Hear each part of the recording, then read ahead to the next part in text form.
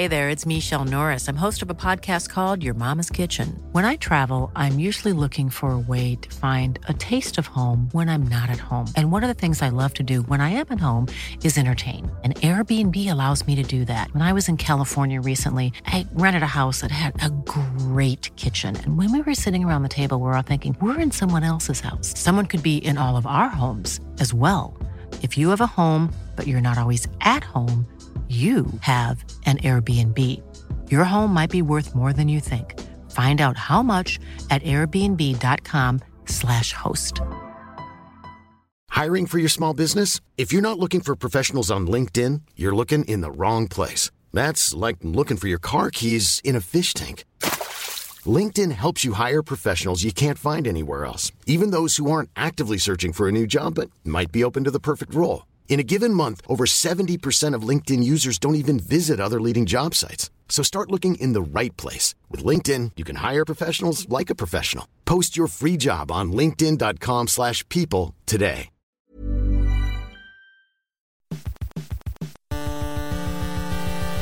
UK Tech Weekly Podcast.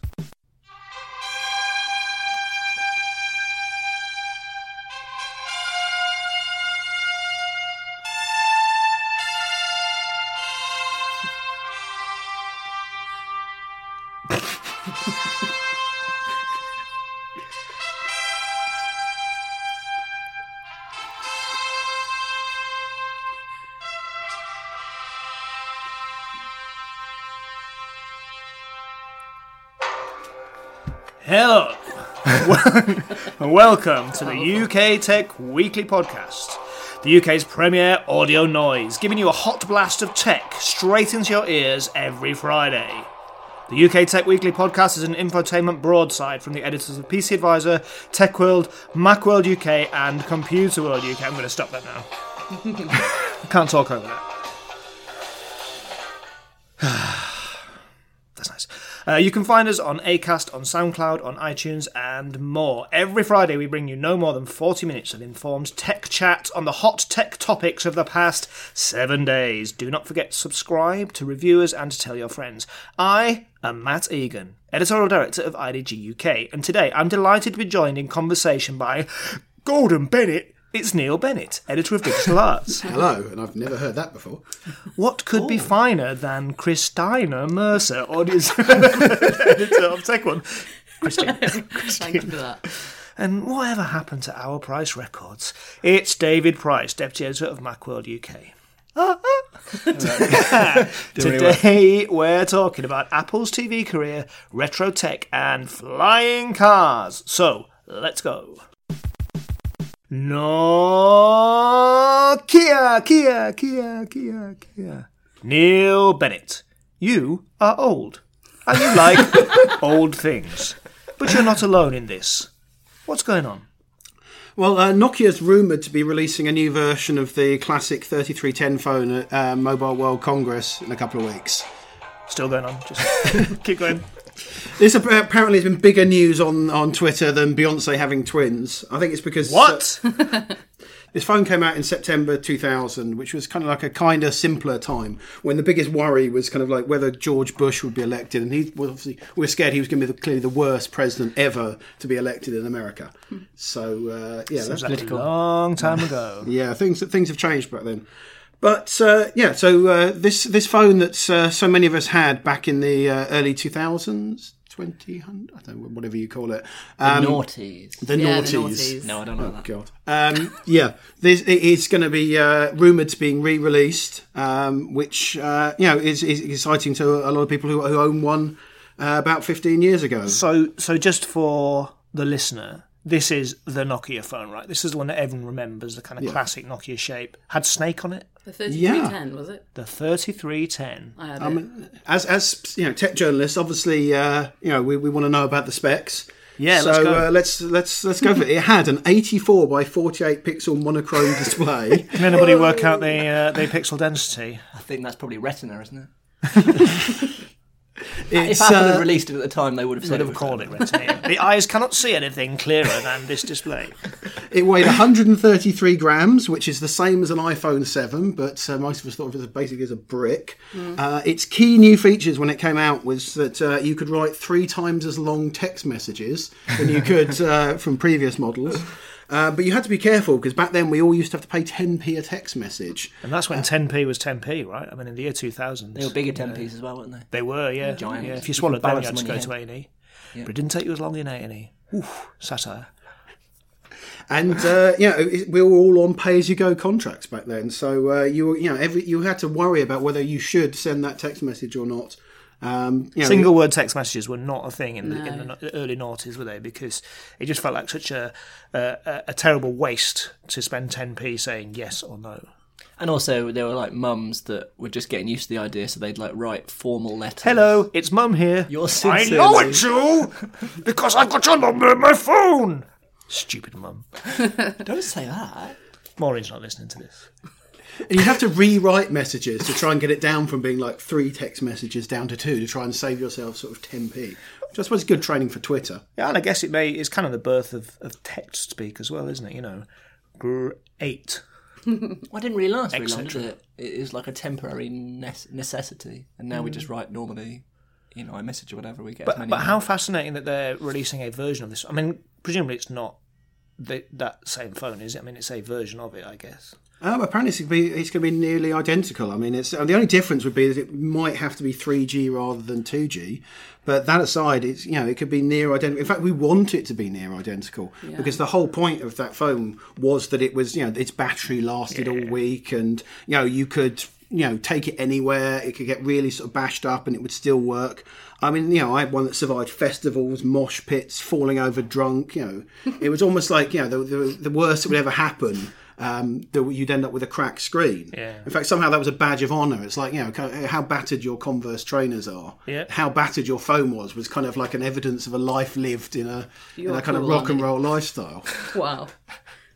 Just for the listeners at home, I'm showing off my very unbattered Converse trainers. That's so cute. Yeah, and of course it wasn't a touchscreen either, so it didn't really matter if the screen was cracked particularly. And also, you're not looking at photos particularly or anything like that. But surely we're misremembering this. I mean, it might have been nice at the time, but when we actually use it, it's who's going to buy it? I mean, presumably it's not like, how much does it cost?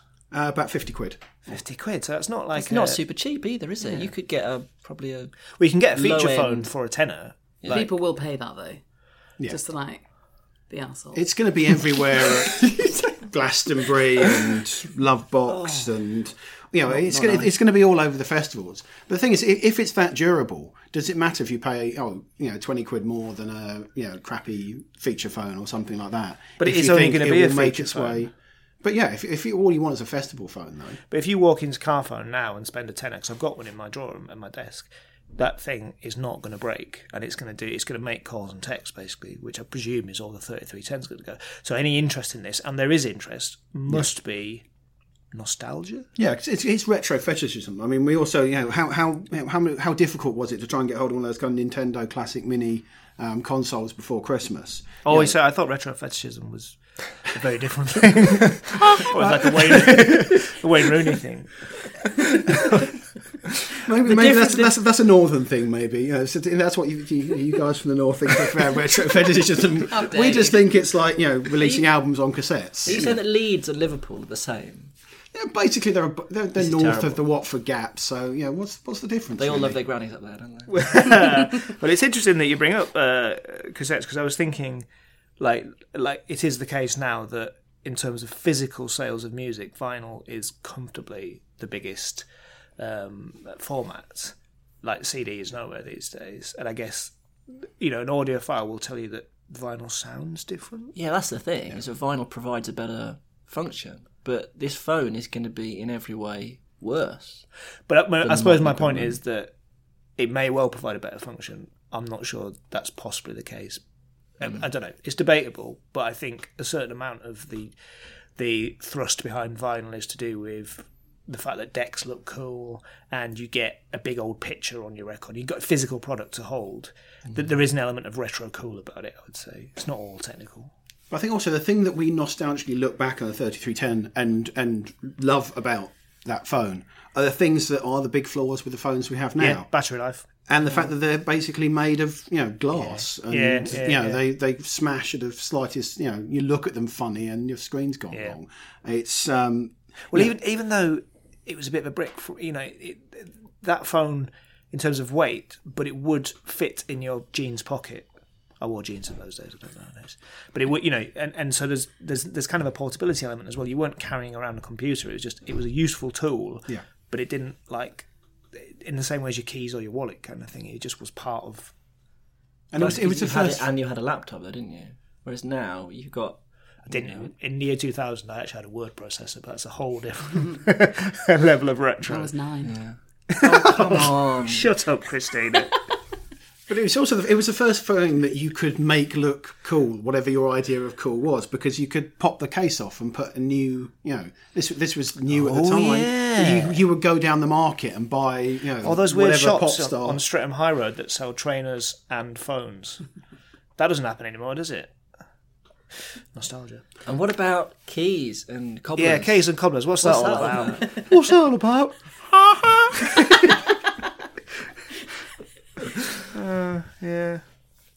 Yeah. Any other retro things that we can see coming back? Like you said, the games consoles has become a bit of a thing recently, hasn't it? Which taps into the same feelings, I guess. Which is there is a sense with games that they used to be made in a different way. That they used to be made under technical limitations, and so because of those technical limitations, they made them better. They made the gameplay better. Well, again, music's a good example of that as well, isn't it? Like once when you get to the 80s, when infinite tracks became possible, music sounds different, and then again, so in the 90s and subsequently, there was kind of a backlash, which is to make music sound more live and raw as an aesthetic choice, even when you had the option to be less that way. And I suppose from a games perspective, it's similar.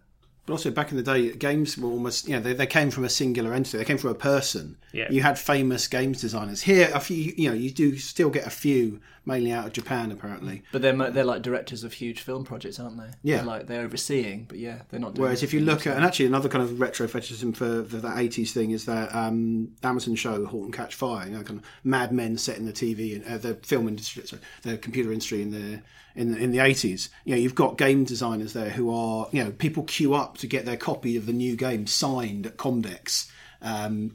We don't, you don't really get that so much anymore. It's not an auteurs medium, is it? I suppose.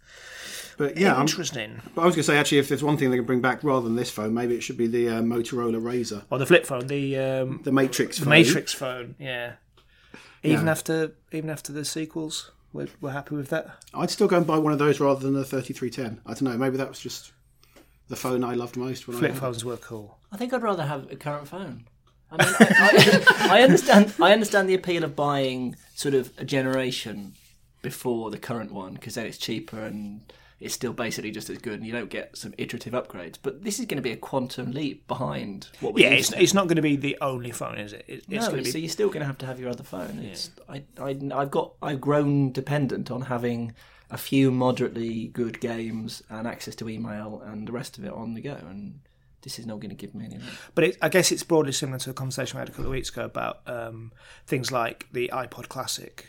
You can't buy it new from Apple anymore, but there's a big resale market because it does a thing really well for a specific function.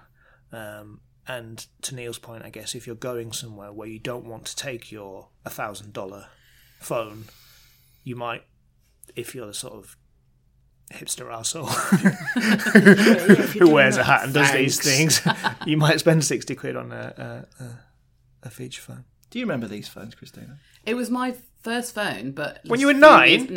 A few years later. So it's still knocking about. It's like all my friends had it. It was really good. So to you, retro is things that are just normal to the rest of us. She probably doesn't even think Duran Duran are modern. She probably thinks So Solid Crew is classic music.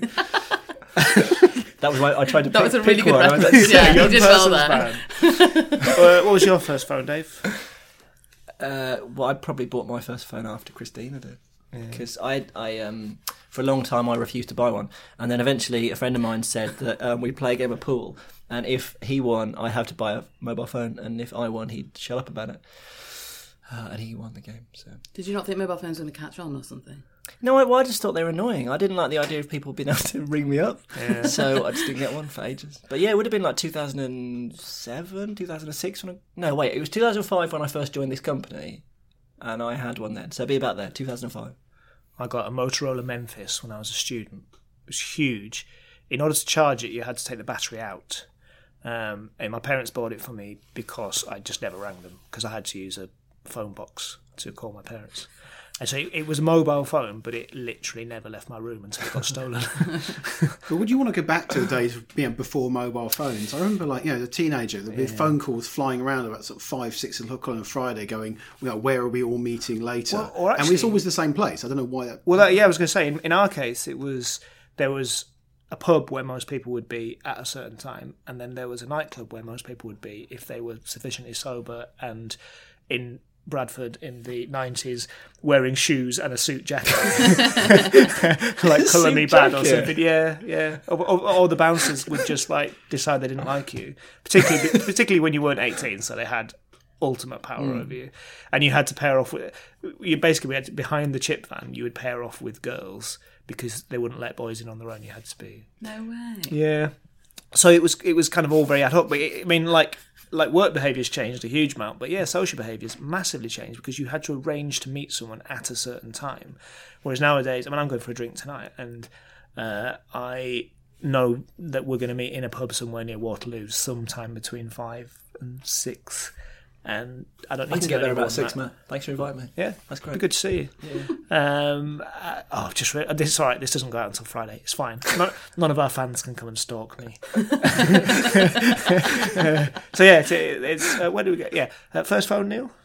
And mine was a 5110, which was like 2 generations before the 3310, and it was just even bigger and even uglier, and had a little stubby aerial. I was just thinking that the Motorola Memphis had that, and it actually broke off. And I remember ringing Motorola to say, "Can I get a replacement part?" And they said, "You don't need to. It doesn't actually do anything." Whoa! Amazing times. Did people actually know about model numbers in those days? Because I don't remember what my first phone was. I just think it was a Nokia. I think I remember it because of that, because it broke and then it got stolen, and that was quite a big deal for my student hall because, from an insurance perspective, it was the most expensive thing I owned. I was worried about my CDs, but they were all safe. I think you're right. I actually had to go and look up on Wikipedia what the phone I originally had was by clicking through pictures of Nokia phones until I went, oh, yeah, there was that one. Because, 3310, 5110, these are not kind of amazing examples of branding. That's as good an excuse for flicking through pictures of old phones that I can think of. Anyway, let's close off this fascinating discussion by going around the room. Old is the new, or kill the elderly. Neil Bennett. Well, the second one sounds a little bit like euthanasia to me, so I'll go for old is the new. David Price. Euthanasia isn't necessarily a bad thing. David Price. Kill the elderly.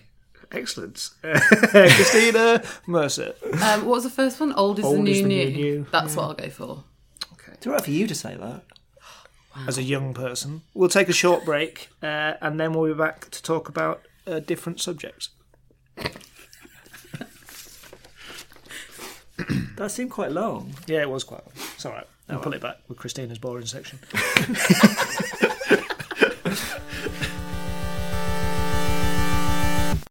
Who can deny the joy it brings when you found that special thing? You're flying without wings. Christina Mercer. What's that up in the sky? Learning to fly. Tell me how high. I'm sorry, I just can't get over your eyes were closed while you were singing that. It was intense. This podcast is basically just so that 3 people have to sit here and listen to Matt sing. Pretty much. We're his only audience. So in Dubai this week, the transport agency has said that passenger drones will start regular operations from July this year. So that's sort of scary. So this is essentially like flying cars or, solo aeroplanes? Yeah, essentially. So apparently it can carry one passenger weighing 220 pounds, which I believe is 15.5 stone, or a person and... On the cusp. I was going to say, and a person and maybe a bag. It was my bag that was heavy. So yeah, and apparently you go in and all there is like a touch screen monitor, and you just select your destination and then that's it. There's no other controls. That's There's really nothing. scary. Yeah. So You seen that episode of Silicon Valley where he goes in a Google self-drive car and it ends up recalculating the route and it takes him to an oil rig? Oh, yeah. It's really scary. Yeah. I mean, it's meant to be funny, but I found it you were terrifying. on edge the whole I found it episode. terrifying. So let's try to assuage some of your fears. Is this a real, actual thing, or is it just a press release?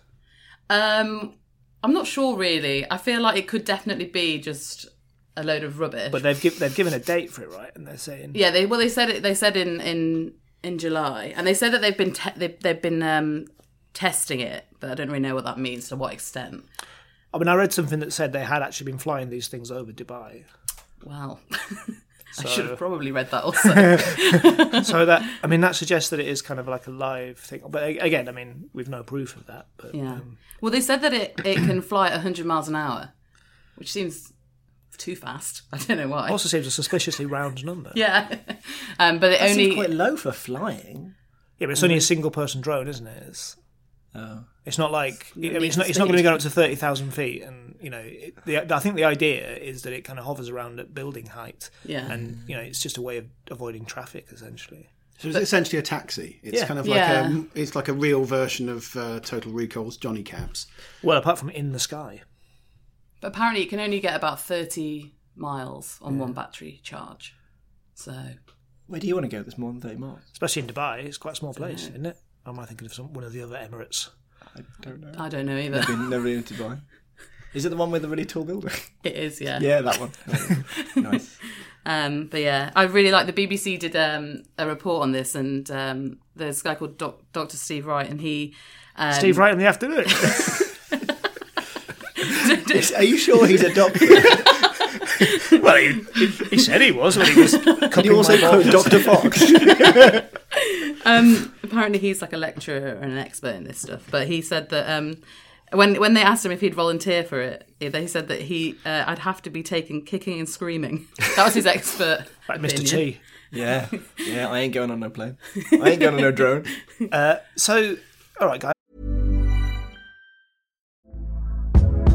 Hey there, it's Michelle Norris. I'm host of a podcast called Your Mama's Kitchen. When I travel, I'm usually looking for a way to find a taste of home when I'm not at home. And one of the things I love to do when I am at home is entertain. And Airbnb allows me to do that. When I was in California recently, I rented a house that had a great kitchen. And when we were sitting around the table, we're all thinking, we're in someone else's house. Someone could be in all of our homes as well. If you have a home, but you're not always at home, you have an Airbnb. Your home might be worth more than you think. Find out how much at airbnb.com/host. When you're ready to pop the question, the last thing you want to do is second-guess the ring. At BlueNile.com, you can design a one-of-a-kind ring with the ease and convenience of shopping online. Choose your diamond and setting. When you find the one, you'll get it delivered right to your door. Go to BlueNile.com and use promo code LISTEN to get $50 off your purchase of $500 or more. That's code LISTEN at BlueNile.com for $50 off your purchase. BlueNile.com, code LISTEN. Hey, Dave. Yeah, Randy. Since we founded Bombas, we've always said our socks, underwear, and T-shirts are super soft. Any new ideas? Maybe sublimely soft. Or disgustingly cozy. Wait, what? I got it. Bombas. Absurdly comfortable essentials for yourself And for those facing homelessness. because one purchased equals one donated. Wow, did we just write an ad? Yes. Bombas. Big comfort for everyone. Go to bombas.com/ACAST and use code ACAST for 20% off your first purchase. As would you go on a unmanned single person drone? No. It's a very straight answer. I would, but I wouldn't do it first. Yeah. I'd want Yeah. this to be quite normal and there to be no crashes. I think at least like a 99.9% success rate before you go, yeah, that's okay. Well, I think there's a couple of interesting things to unpick, one of which we talked about before, which is the fact that commercial pilots will tell you they don't physically land a plane Yeah, that's more true. than sort of once in every 25 to 50 times, and that's to keep their hand in, basically, that the plane itself lands itself pretty safely, well, more safely than a human, basically. Yeah. They take over if there's a problem, but obviously they don't broadcast that fact when you're on the plane, and there is a very reassuring man or woman wearing a nice uniform, speaking with a plummy voice, making you feel comfortable, because we're pre-programmed to feel safest in the hands of a human, even though probably it is safe. Well, definitely it's safer for a computer to make that decision. But I suppose the other thing is this kind of free-flying single-person vehicle is very different from the traffic-controlled skies. And it's also a much busier environment. That's what I mean, yeah. If So you think, it's not that long ago there was an air ambulance that crashed into a crane in South London. If you're only a certain distance up, there's a lot more things going on. Other people flying recreational drones and birds and cranes and helicopters and God knows what else flying superheroes around, rather than exactly. I mean, if one of these things happens to bump into Superman, I think it's probably going to be the drone that comes off worst. Yeah. He'd react really quickly though, and he'd save it. Depends. Not in Superman 3 when he's been a baddie. Is that the one where he throws a big S on somebody? I think so, but I might be wrong. All I remember of that is Richard Pryor. Yeah, very, very strong performance. Don't hear much from him these days. No, completely. It's much more, and I wonder how regulated an environment. I mean, this is coming from the authorities in Dubai, so presumably there is a plan. But it seems unlikely that anytime soon we're going to have motorways in the sky. Yeah. They said they obviously got asked about safety concerns, and they said that they were like, well, it's got a feature which will just provide an emergency landing if anything fails. And I was like, well, What about if that? yeah, exactly. That's a really general thing to say. Is that just called a parachute? Yeah. I'm interested in this air ambulance that crashed. Was it after it had picked up a patient? Because if it had, that's like the definition of a bad day, isn't it? I don't know. I can't remember it ended in tragedy though for I think for the pilot. So definitely not a subject for humour. No. On that bombshell, let's go around the room. Fly me to the moon, or I ain't getting on no plane. Neil Bennett. I'm definitely not getting on that plane. Dave I'm getting on no Rice. plane. Christina Mercer. I ain't getting on no plane. All right, we'll give Christina a few seconds to recover herself, and then we'll be back to talk about Apple and its plans to dominate TV. Teleaddicts.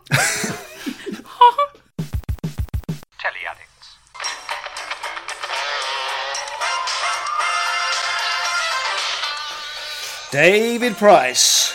The revolution will not be televised, or will it? No. I don't know how to answer that. I could talk about Apple television plans if you like.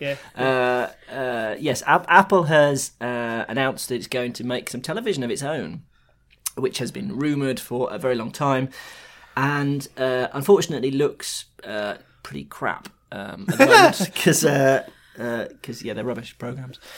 They've released trailers of two programs they're going to do, which is they're going to carry on Carpool Karaoke, which is that's James, quite good, isn't it? Yeah, to be fair, that's an existing program. But they're stretching it out, right? To, they're going to release 16 episodes of like full feature. James Corden's done well, hasn't he? Yes, yeah. He's quietly cracked America. Yeah. He is, by all accounts, a very nice chap as well. Yeah. So, Yeah, like him in the History Boys. very good in the History Boys. Saw him Yeah. on stage in the History Boys. Yeah. Oh yeah. I did a drama degree. I once met Alan Bennett and he shook my hand. You got better than that? I've sat in a restaurant near Alan Bennett. Does that That's all count? right. That's not bad. Getting back to the subject. History Boys top trumps. That's the lamest thing I've ever witnessed. Alan Bennett related celebrity encounters. So they got Carpool Karaoke, and I don't think that really counts because that's a program that they've just basically Yeah, it's already massively successful. exactly they've just bought up. But the two original ones are one which is called Vital Signs, which is a sort of it's supposed to be semi-autobiographical. It's by Dr. Dre, so we don't know much about that. Again, it's all doctors. Well, indeed. But the other one, and the one which is sort of embarrassing, is called Planet of the Apps. Oh yeah, I saw this. And the trailer for this is really sort of it's a bit Alan Partridge, to be honest. You keep thinking it's going to be a parody. It's like Dragon's Den, only for app developers. So there's 4 people sitting in chairs, just like the Dragons, and then the developers come in and they have to make what is clearly an elevator pitch, which I think we used to do, didn't we? We had an IDG news service thing where tech people would have to literally be in a lift and have a minute to describe their product. It sounds like the sort of thing we would do. Exactly. But this is exactly like that, except it's on an escalator, which makes it like, really crap. So they got 60 seconds. There's this really slow-moving escalator that comes into the arena. Oh my and they're God. standing on this super slow-motion escalator, describing what their app does. And then the 4 experts, which we'll come to in a minute, to make it more sort of techie, they appear to have like a Tinder on their tablets, and they sort of swipe left to say no to this. Right. And then if they say yes, then eventually they come in and they choose a mentor, which I think is like in The Voice. Yeah, like The Voice. I don't watch The Voice, but I think it's like The Voice. And then that person will then mentor them to try and make a success of their app, and they'll go through all the various pitching to venture capitalists or whatever. And eventually, at the end of the program, you can download the app, which is sort of where Apple's thing comes in. It'll be prominently displayed on the App Store. But it just looks really embarrassing. It does sound lame, but there's the germ of an idea in there, I suppose. Yeah, well, yeah, there is. But all the app developers out there basically are laughing at it. Yeah, of course. Yeah. The best we've seen is a couple of them have said, well, yes, this looks ridiculous, but it's not aimed at us.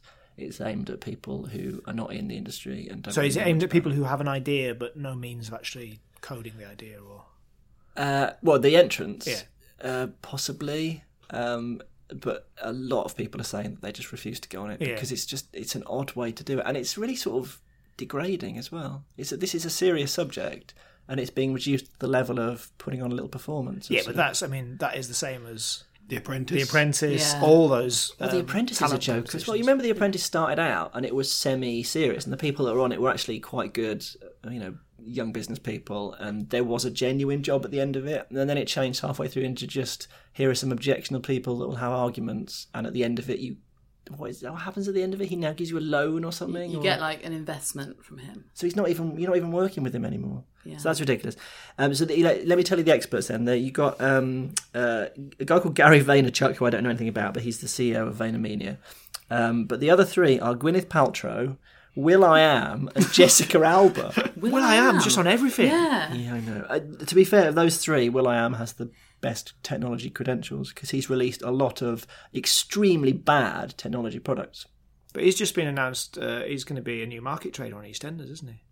Will.i.am? Yeah, not really, but I was Right. See, I don't watch EastEnders. You could have had me going with that. Yeah, no, he released this smartwatch, which was terrible, and headphones, which were terrible, and various other things. So he does actually know a little bit about the technology industry.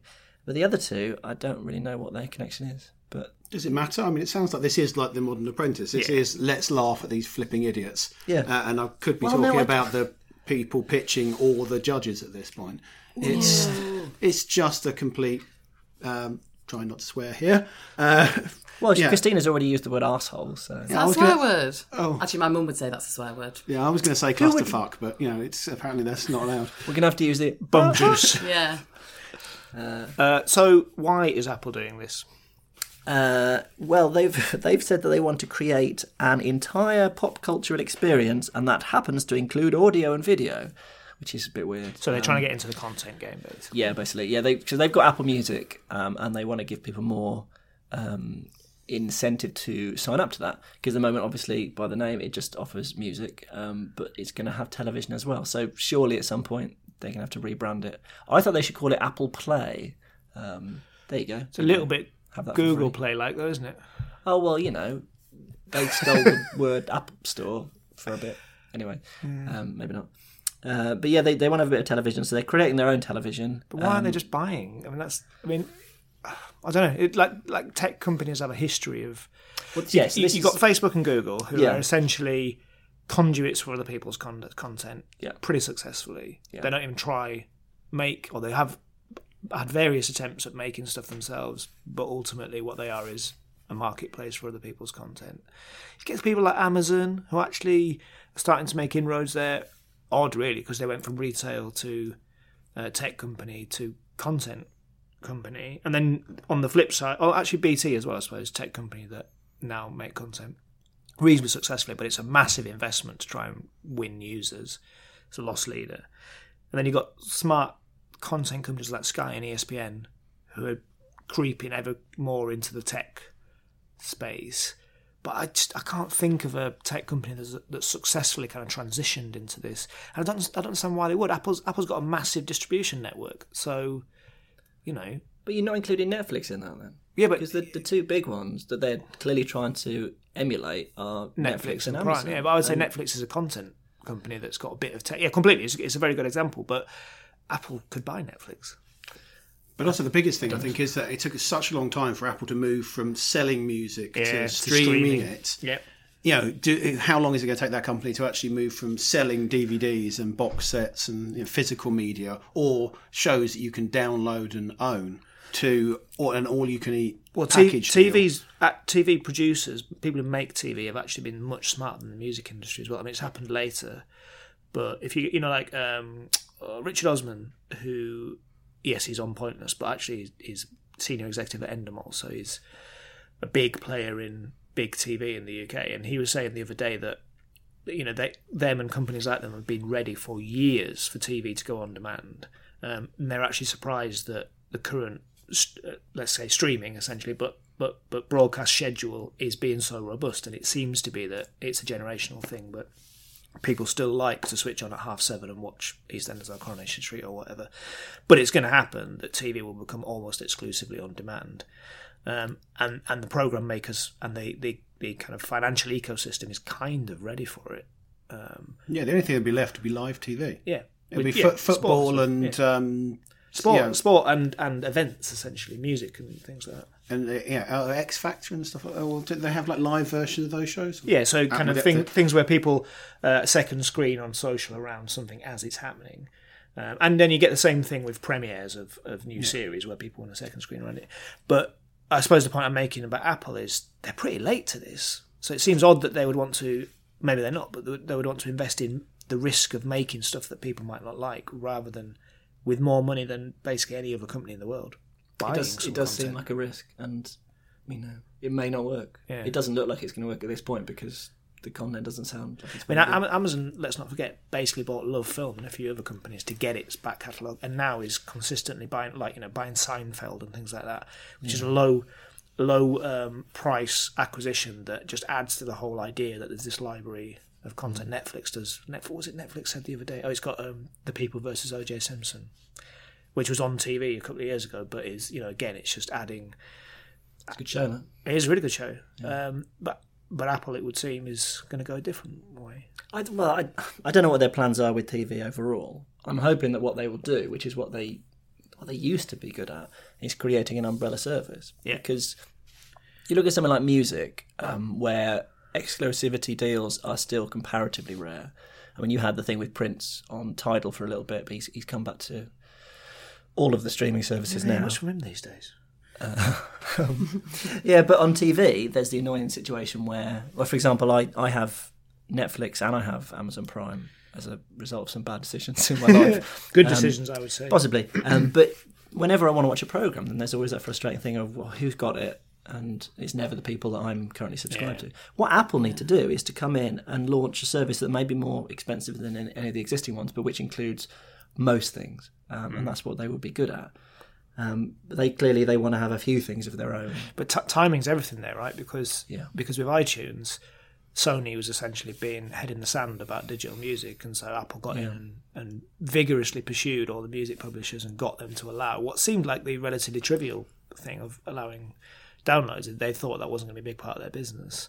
TV is much more mature. TV and movies actually are more mature markets now. Yeah, well, they're in a position of strength. Music was dying when Apple came along and offered them a lifeline. But TV, they're not going to give it up lightly. But also, I mean, can Apple convince the likes of Netflix and Amazon to put their own original programming within another service? The whole reason why Amazon and Netflix do these original, do make Stranger Things, or the whole reason why Sky is pushing shows like Fortitude at the moment is because they're exclusive to them. Well, look at the way Sky is structured. The only thing you can only get on Sky is Sky Atlantic, and that's the only place where they put the drama programmes that are. I mean, I dare say they would do the same thing with sport, but they can't because the sports licensing bodies insist that they share them with other broadcasters. But yeah, exactly. Exclusivity is the way that you get people to sign up to your platform, and also it's not premium. I mean, like Sky is, but it's going down. And Netflix is $5 a month, and Amazon you get it free if you sign up for Prime, which is £80 a year. So that is not expensive. Yeah. Well, Apple Music is $9.99 right a month. And you get the music as well. So it's in effect it's Spotify plus if Netflix. they get this TV. Yeah. Maybe. Yeah. But it's interesting to look at the way things have changed. I was reading the sort of highlights of the original content that's been made by these tech. I don't know. Are we calling Netflix a content company then? No, we'll call it a tech company. Why not? But there's some really good stuff. And I have, as I said, I have both of these, and I don't watch anywhere near as much as I should. But you can divide it into these two groups of stuff which maybe wouldn't get made if it wasn't for these companies, and stuff which would have got ended and they continued it, like Arrested Development and Ripper Street. Yeah. Also, stuff that would have ended up on Channel 4. There's a lot of some shows, but with much higher production values. Yeah, but American shows as well. Yeah. I mean, a lot of the stuff that you see being, they call it Amazon Originals. It's only because it's only available over here. You get some stuff which has been made by AMC. I mean, it's early and it's nascent, and they're ploughing money into it. But Transparent and things like that would not have been made because the US networks are famously, coy about addressing anything to do with sexuality and things like that. BoJack Horseman had bad ratings early on. Have any of you watched BoJack Horseman? Very good program. Got quite bad ratings early on, but they just kept it going because they trusted in their data, which is a key thing of this, and they kept it going. They're much more willing to do risky projects because it's all bundled, so they don't have to get individually high ratings. They don't have to sell adverts against each individual program, so they feel like they can take more risks. But the point is, it's a different set of commercial pressures. Well, I wonder as well, and we know this from our own experience. We used to make magazines, and we kind of guessed what people liked. Yeah. And then you go online, and what that means now is we do far fewer things than we used to do. We don't do news because we know that people don't come to us for news. But we really focus in on the things that people actually like. And I suspect that's the same with TV to an extent. Is that when you take scheduling out of it, and you take, to a large extent, actually promotion and marketing out of it, you find out exactly what it is that people genuinely like. Yeah. So what you get with, the famous example is House of Cards, where they just looked at their user data and said people that like David Fincher also like Kevin Spacey and also like the UK version of House of Cards. So let's join those all together. So this is why we're in a good place at the moment where the different sources of content are all thriving. So you've got the BBC that don't need to worry about ratings, but they do need to worry about satisfying the Daily Mail, and you've got ITV and Channel 4 who need to sell adverts against things, and you've got these guys where it has to satisfy the data, which on its own could produce a lot of formulaic stuff where they were not willing to do anything unless it was the data backs it up.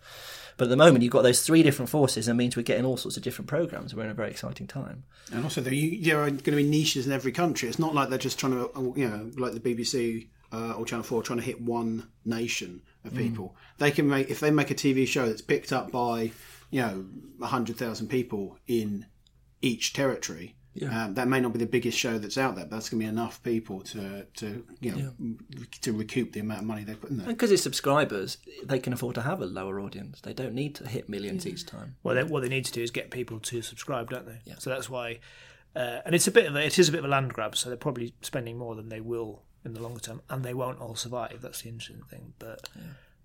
Yeah, I've got Hey You, which is basically Netflix, but only for reality TV. Oh, come on, Christina. I like to keep up to date with the R&B scene in Atlanta. What? See, you just I don't understand what that means. I think it's some sort of young person's code word. Anybody watch Sneaky Pete? Sneaky Pete's good. I haven't started. I mean, it's there. I will watch it at some stage. It's good. The guy in it, he does all these funny faces. I think he's trying to be like Robert De Niro, who we don't like anymore because he's an anti-vaxxer. But he does all these sort of serious faces and stuff. But other than that, he's a very good actor. Giovanni Ribisi. Good programme. You heard it here Probably not first. Let's quickly go around the room then. Telly Addicts or You've Been Framed? Neil Bennett. Definitely Telly Addicts. David Price. Telly Addicts. Christina Mercer. Yeah, Telly Addicts. Thank you so much, guys, and thanks for listening to this edition of the UK Tech Weekly podcast. Do get in touch, let us know your thoughts and opinions. Tweet us at UK Tech Podcast or email editor@idg.co.uk. We will be back next week with more informed and uninformed opinion on the hottest topics in tech. Until then, don't forget to subscribe, review us, and tell your reporters. Please report us. Yeah, report us if you want. Let's go. We've got nothing to hide, apart from some stuff. Until next week, compadres, say goodbye. Goodbye. UK Tech Weekly Podcast. Hey, it's Danny Pellegrino from Everything Iconic. Ready to upgrade your style game without blowing your budget? Check out Quince. They've got all the good stuff, shirts and polos, activewear, and fine leather goods, all at 50 to 80% less than other high-end brands. And the best part? They're all about safe, ethical, and responsible manufacturing. Get that luxury vibe without the luxury price tag. Hit up quince.com/upgrade for free shipping and 365-day returns on your next order. That's quince.com/upgrade. Hi, I'm Daniel, founder of Pretty Litter. Cats and cat owners deserve better than any old-fashioned litter. That's why I teamed up with scientists and veterinarians to create Pretty Litter. Its innovative crystal formula has superior odor control and weighs up to 80% less than clay litter. Pretty Litter even monitors health by changing colors to help detect early signs of potential illness. It's the world's smartest kitty litter. Go to prettylitter.com and use code ACAST for 20% off your first order and a free cat toy. Terms and conditions apply. See site for details.